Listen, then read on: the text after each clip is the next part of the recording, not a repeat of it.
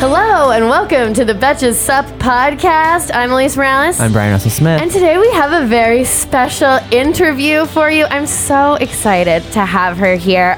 She is the author of a new book, Feminasty, The Complicated Woman's Guide to Surviving the Patriarchy Without Drinking Herself to Death. And she's the co-host of one of my very favorite podcasts, Throwing Shade. Please welcome Erin Gibson. Hi, thanks for having me. We're Thank you so much for coming. Yeah. This is so exciting. By the way, I'm sure everyone talks about this, but I love the pink microphone. Oh, yeah. Thank you. Pop filters. Just fun touches. We have our stop saying like sign. That's good. We need it. I feel like you and I are more of an I'm an ummer. and an ummer. I realize that you should just say nothing instead of saying Just take a beat. I can't do that. For whatever reason, I can't beat it out of myself. I will say that Obama is an ummer. Oh, well, and there you he go. is. And that gives me comfort in my choice. Also, you guys missed my pun. More like Obama. Yeah. You said take a beat, and I said I can't beat it out of me. Wow, Brian, let's go back. I'm sorry, It was please. almost too slick to recognize. Mike, can you replay that part, please? Okay, thank you. So, Erin, first of all, I don't think I've ever read a more relatable title for a book. Thank you. Yeah, I'm so happy to hear that because it was definitely a long conversation with my publisher. Yeah. To get this title. Yeah, the choice to have a full 3-line title, but I vibe with it. Okay, so let me tell you about this because titles are one of the hardest things about writing a book. So I wanted to call it Feminasty. Then I wrote about 250 other titles, and then they came back to, I think we should call it Feminasty. We did an internal polling, and we think we should do that. But then they wanted me to explain it. And then the subtitle took me another almost 250 subtitles to get to this. And I found it while I was in Ireland. I went to a bookstore and they had all these self-help books from the 70s. And this was this isn't a direct thing from any of those books, but I saw how they were doing them and I was like, oh, this is what I need to go for. Yeah. And I was just about to, that made me think about the cover has a very 70s second wave feminism vibe. Yeah. Yeah. I feel like you're going to Mrs. Robinson me, but in a good way. Yeah. It's in a positive way. I'm going to assault you sexually with facts. That's good. I like that. And you're going to grow, I'm going to grow from the relationship. It's going to change me as a person. Anyway. You will be different when you finish the book. Exactly. Now, whether or not you're going to propose to your girlfriend who you actually love, I don't know. Yeah. Yeah. But the path is laid out. Yes. It's yours to take. So this is your first book? Yeah. That's so exciting. Yeah, it was really exciting to do. So did you start writing it before the election, after the election? So it started before. Yeah, and I had to take a short break because Brian, yeah, that's probably not a good way to phrase it. Brian Safi, who is my co-host and co-performing partner, that's not how you say it, but let's just say that's how you say it.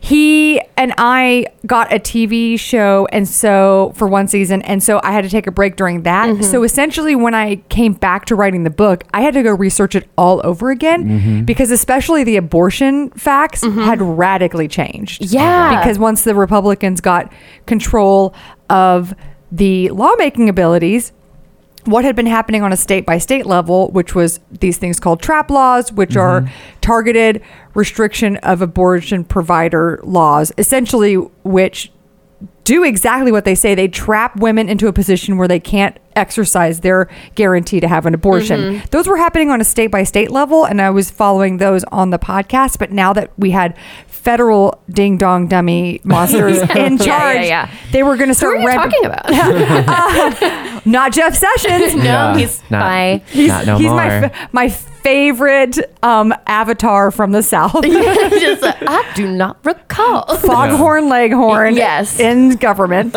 I know. And now he couldn't even I felt like he was trying to be so evil that Trump would not be mad at him anymore. Yeah. And he couldn't even I would feel bad for him if he wasn't so terrible. He quit his job to take a new job, and then they fired him. That always sucks when that happens. But he had to be evil. But then there's that suspicious thing of, did he recuse himself because he knew something that could send him to jail if he didn't? Yeah. I mean, I do think he was I mean, Jeff Sessions cares about Jeff Sessions Number and one. the South. Yeah. It's Jeff Sessions, the South, then maybe Donald Trump. It's high on the list, but still. He's too self-involved to get himself put in federal jail. Yeah, exactly. Well, we'll see what he does now. Yeah. Right? I can't wait I to can't see how he wait. platforms himself. Yeah. He's gonna. I don't think he'll write a book. I do wonder if he. I don't think he'll do punditry. I don't think he'll go on CNN. Do you I think? could see him being like a bad Southern professor. I saw Rick Santorum doing the election result roundtable on CNN, and I thought I was Why going to do have they to keep throw having him on there. I feel like he's recently come back, and I'm like, I thought we all made a decision Or about him. Have you seen Like, Have you seen Jason Chaffetz on Fox News? I He can't is see Jason so Chaffetz. stupid. He's like he can't speak. Probably just like me right now. So You know what the trick is Yeah. to sounding like you're the authority on TV? Uh-huh. You repeat things in different ways, but you say nothing new. Mm-hmm. You just repeat the Chiron or whatever. Right. Yes. So for example, I could say one of the cool things about being on TV is that it's really important to take one fact and then regurgitate it in a way so it sounds different. So essentially what you do is yeah, exactly. and then you keep doing that. And everyone's like, this lady's Yeah. You know what you're talking about. really Well informed. Okay. So another thing we wanted to ask you. So you wrote the book. You started writing it before the election. You Yes. had to take a pause. All of Recalibrate my entire life. Readjust, as I think many of us did, just in our personal and professional lives. What my question for you is, on these days where like you get like a horrible piece of news, which is weekly, you know, some sort of insane thing. What's your like? Do you have like a go-to self-care thing that you do that's like, okay, I just read something horrible on Twitter. What am I going to do Right now? Okay, I think there's a two-part dealing with tragic news day tips. Number one, you have to look at people who are doing good things. Mr. Rogers style, look at the helpers. Yes. And go on Ilhan Omar's Twitter account and see what she's screaming about and go, okay, we have somebody in power who's going to do things and fight for me. And so I can just take a brain second off. And then number two is, and this isn't really something you can do this in New York. Turn your fucking phone off. Go walk in the park. Go to a library. Go read. I love magazines still.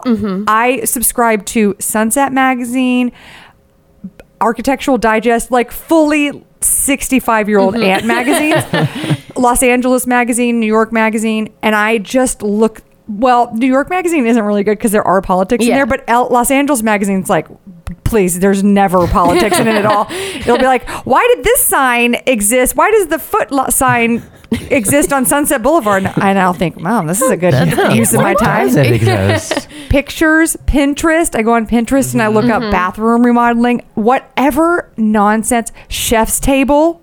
I do love Chef's Table.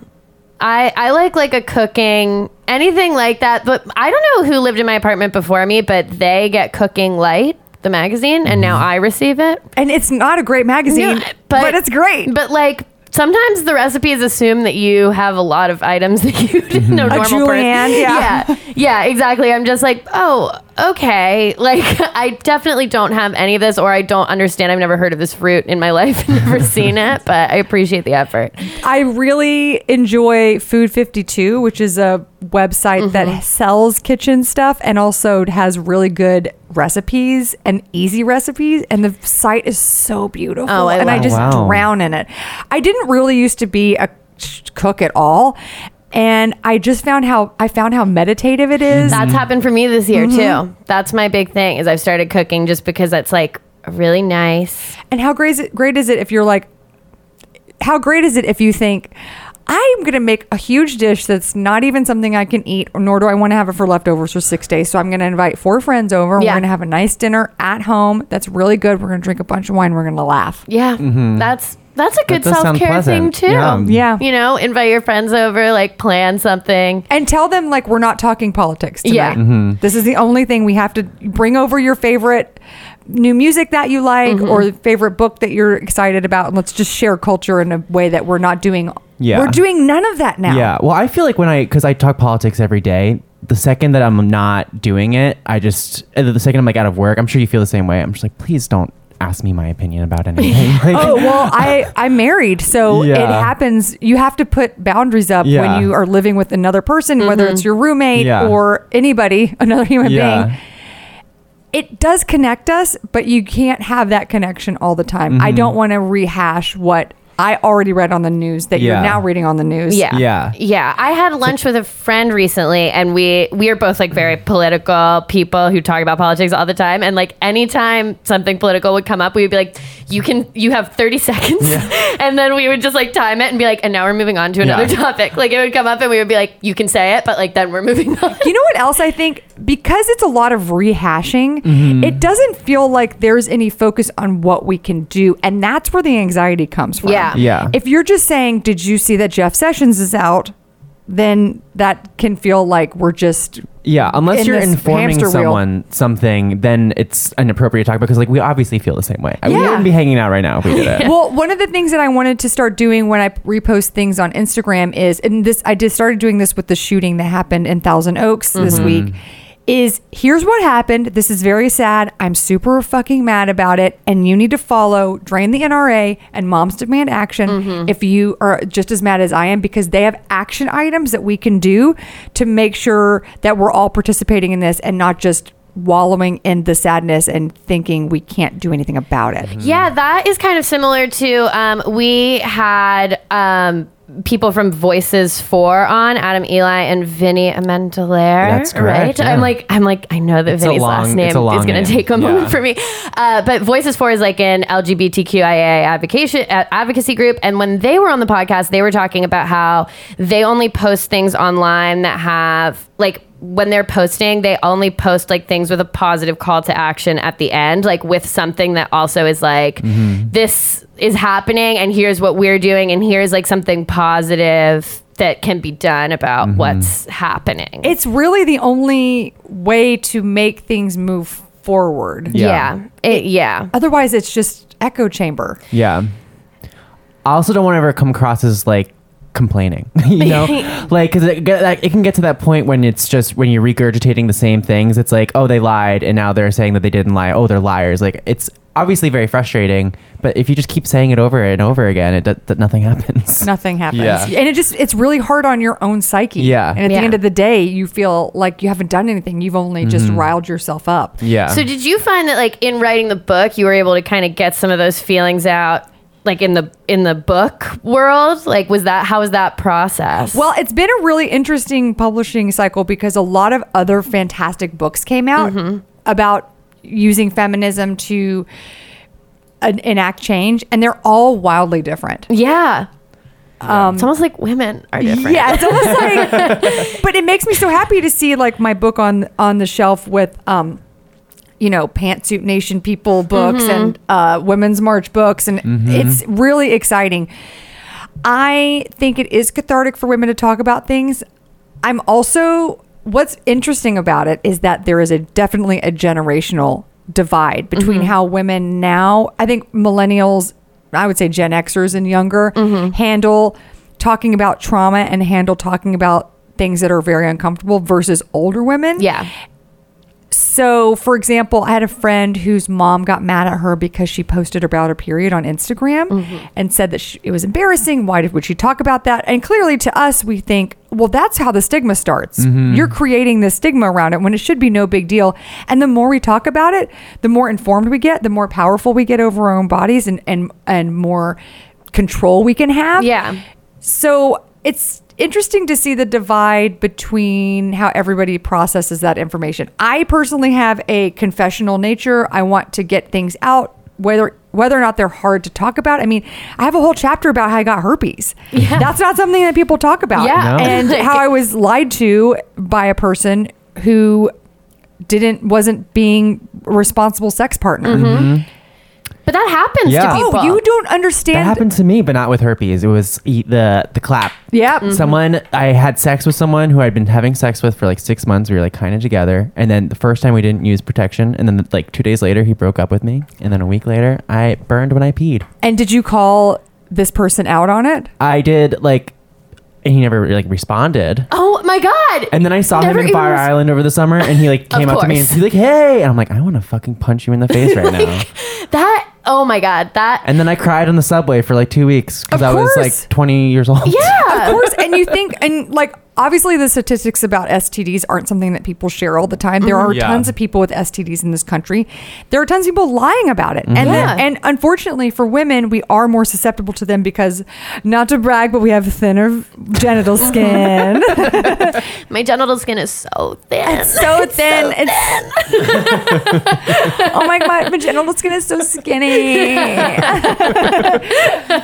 Oh God, that's like actually coming down the pipeline is something they'll like will put happen to women. Oh, absolutely. But yeah, the more people we talk about stuff like this, like even right now, people will feel less ashamed. Well, the DMs, my DMs are open on Instagram for this very reason, because I get messages from women who say, this happened to me. I actually haven't been dating since it happened to me.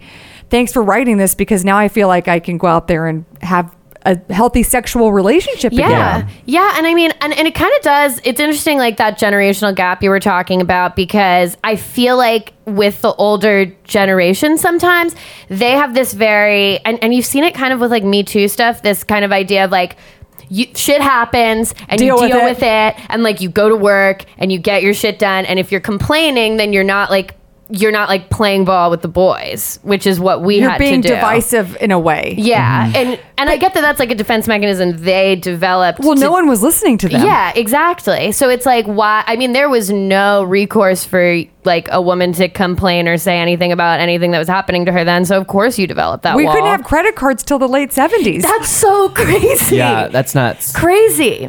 And now I love my credit cards. I got the And now I Venmo have card. so much credit.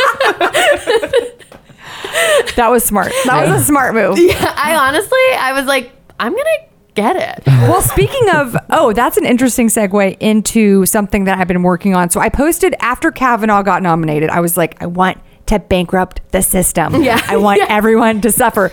And I started thinking about banks, because I wanted to move like the makeup chapter where I talk about how you shouldn't support the male run makeup industry and bankrupt them. I also don't want to give my money to all these monsters. So is there a female run bank? Well, turns out there's not. There's not one? No. And not one in America. So I had women from investment banks reach out to me because, I said, if you know of one, I want to move my money. If you don't, let's start one. Yeah. I had women from investment banks and just credit unions and all kinds of places saying, I'll help. Let me help you that's do awesome. this. That would be really cool. Wouldn't that be amazing? Yeah, I mean, we're working on it. We're working on it. Yeah, I'm like going in my mind and I'm like, I know nothing about how to do that. Yeah. But imagine it takes about a year. Yeah. There's a lot of regulation, but now that Maxine Waters is in charge of That's banking true. regulation, Yeah, wow. I feel like it's a great time. I have a name for the bank, but I don't know if it'll work. But Snatch Bank. Just putting it out there. You know what? It's better. I was going to call it Blasey Hill after really sweet. Anita Hill and Dr. Ford, but I think Snatch Bank might be a bit more catchy. Listen, I mean, Snatch Bank for an app is fun. It's great. That's all I'm saying. That is fantastic. I feel like it has to be that now. Okay, so before we... And let me just say one more thing on that. Yes. I don't have any banking industry. I don't know I don't know anything about banking. I simply was like, is there a way we can do this thing? And then other women came to me and said, yeah, let's do it. And that's how shit happens. Yeah. Just put it out there. I'm not saying secret it because I don't believe in the secret, but more about like talking and sharing your ideas and talking and sharing about what you want to see be different in the world. Because of social media, we can make this happen. We can make these changes happen. Yeah, I agree 100%. So the one thing I wanted to ask you before we wrap up, obviously, we're recording this the week after the midterms. How are you feeling? Medium. Yeah. I all the feelings at once. Yeah. Super happy. Our Congress is going to be so full of amazing women and people of color and young women who are new to politics. Here's my thing that I want to say about the women who are going to the House of Representatives. There is a construct, I guess, like the glass ceiling called the glass cliff. Have you ever heard of it? Yes, Okay. I've heard of this. And I think maybe I have from your not. podcast. Okay, so the glass cliff, like the glass ceiling, is regarding women in the workforce. And essentially what will happen is there'll be a line of male CEOs who don't do the right thing, run a company into the ground, and then they'll go, okay, lady, it's your turn. Step up to the plate. She obviously can't fix all of the damage that these guys have created. And so she gets fired, and then they think, well, this is why we don't hire women. Yeah. Mm-hmm. This is exactly what's going to happen to these women going to the House of Representatives. We need to be patient with them. We need to support them. They will make mistakes. We have to be there for them, saying, it's okay, keep stumbling. Because of the way that people look at women and what women are expected to do, which is to be flawless, clean up the mess, do everything right, blah, blah, blah, blah, blah. Mm-hmm. We have to make sure that this glass cliff situation doesn't happen to these women in the House of Representatives. Yeah, because they're going to learn, like, a lot of them are first-time candidates, first-time politicians who are going to have to, like, take a little time to learn this, like, extremely complicated system. Yeah, like it's complicated. And I've thought the same thing where it's like, what if, I mean, I feel like we saw it with Alexandria Ocasio-Cortez a little bit. Like, as soon as she beat Joe Crowley, anytime she made a mistake in an interview, whatever, people were like, look, she's an idiot, blah, blah, blah. And it's like, no, she literally was a bartender as of like 4 months ago. So she's like learning on her feet a little bit here. And everyone would give a guy more slack than they will a woman. Even other women will do it sometimes. They've been like jerking off under their desks. You're like, it's do you know, oh, hold on. Let me see which president it was. Who was the president who is the president who took after JFK? Johnson. LBJ. Yeah. He used to pull his dick out during meetings to exert dominance. Jesus. Have you heard this? No.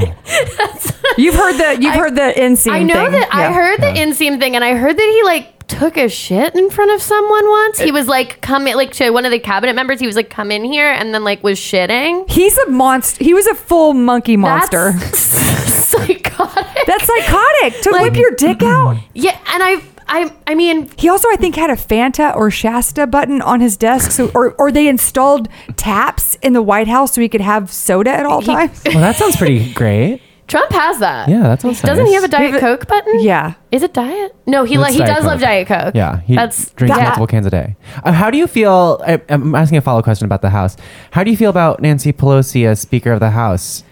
I have personally conflicting feelings. I think she's brilliant and smart. But I do worry about like people's perspective of her. She gets villainized much like Hillary Clinton for being able to play the game. Yeah.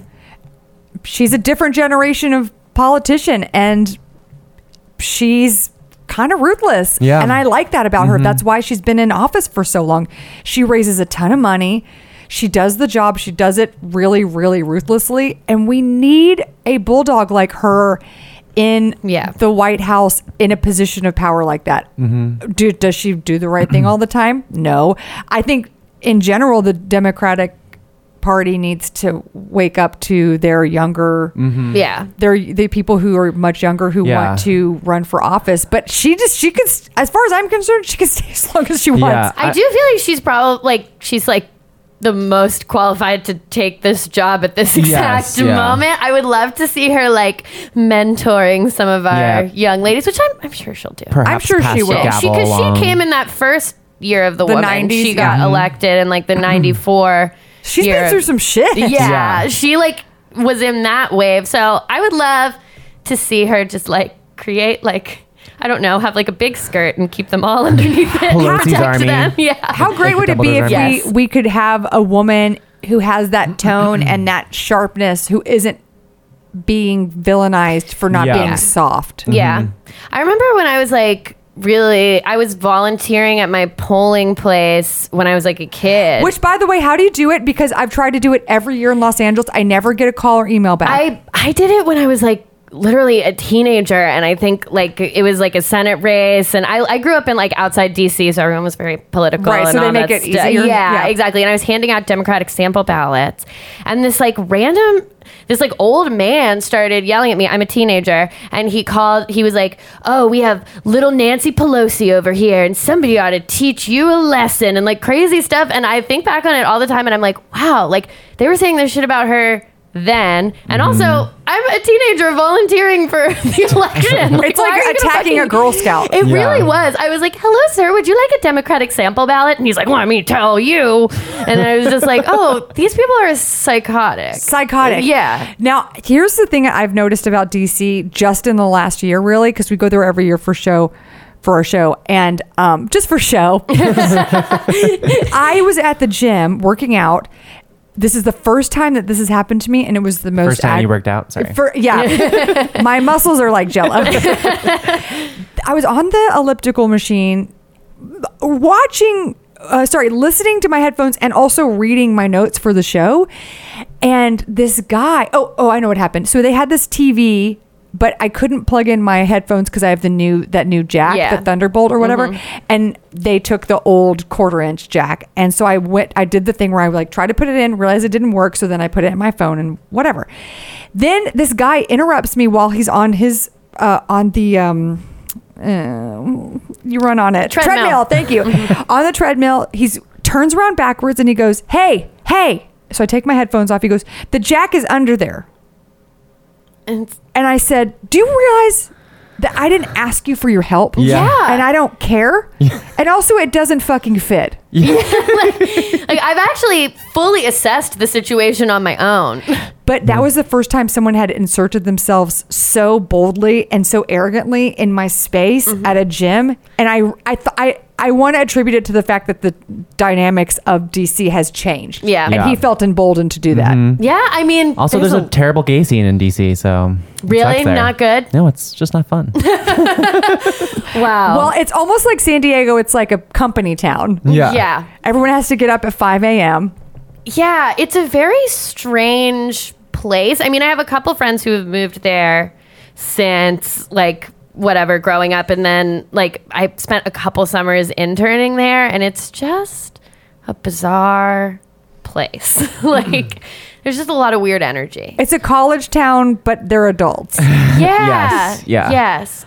Okay, well, okay, and on that note... So, Erin, where can our listeners find you? Well, I have a website called Feminasty.com. That's for the book. Okay. ThrowingShade.com for tour dates for that. And then I have a very confusing Twitter handle. Gibblertron, it's my last name if I was a robot, which is my Instagram and my Twitter. Oh, wow. That should be a lot of places to find me. Yeah, I think that's great. And guys, get Feminasty. Yeah, I also do the audiobook. Oh, that's perfect. so fun. If you want to hear impressions of Mike Pence, it's the place to go. I love an audiobook, especially a comedian's audiobook, and especially when they do it by themselves. I did it full theater. There's a lot of energy. It does not feel like someone reading a book. Oh, good. Well, I love that. So guys, get Feminasty, follow Erin, listen to Throwing Shade.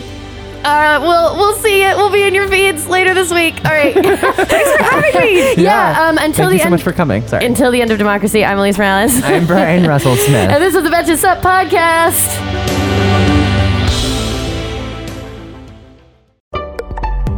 Betches.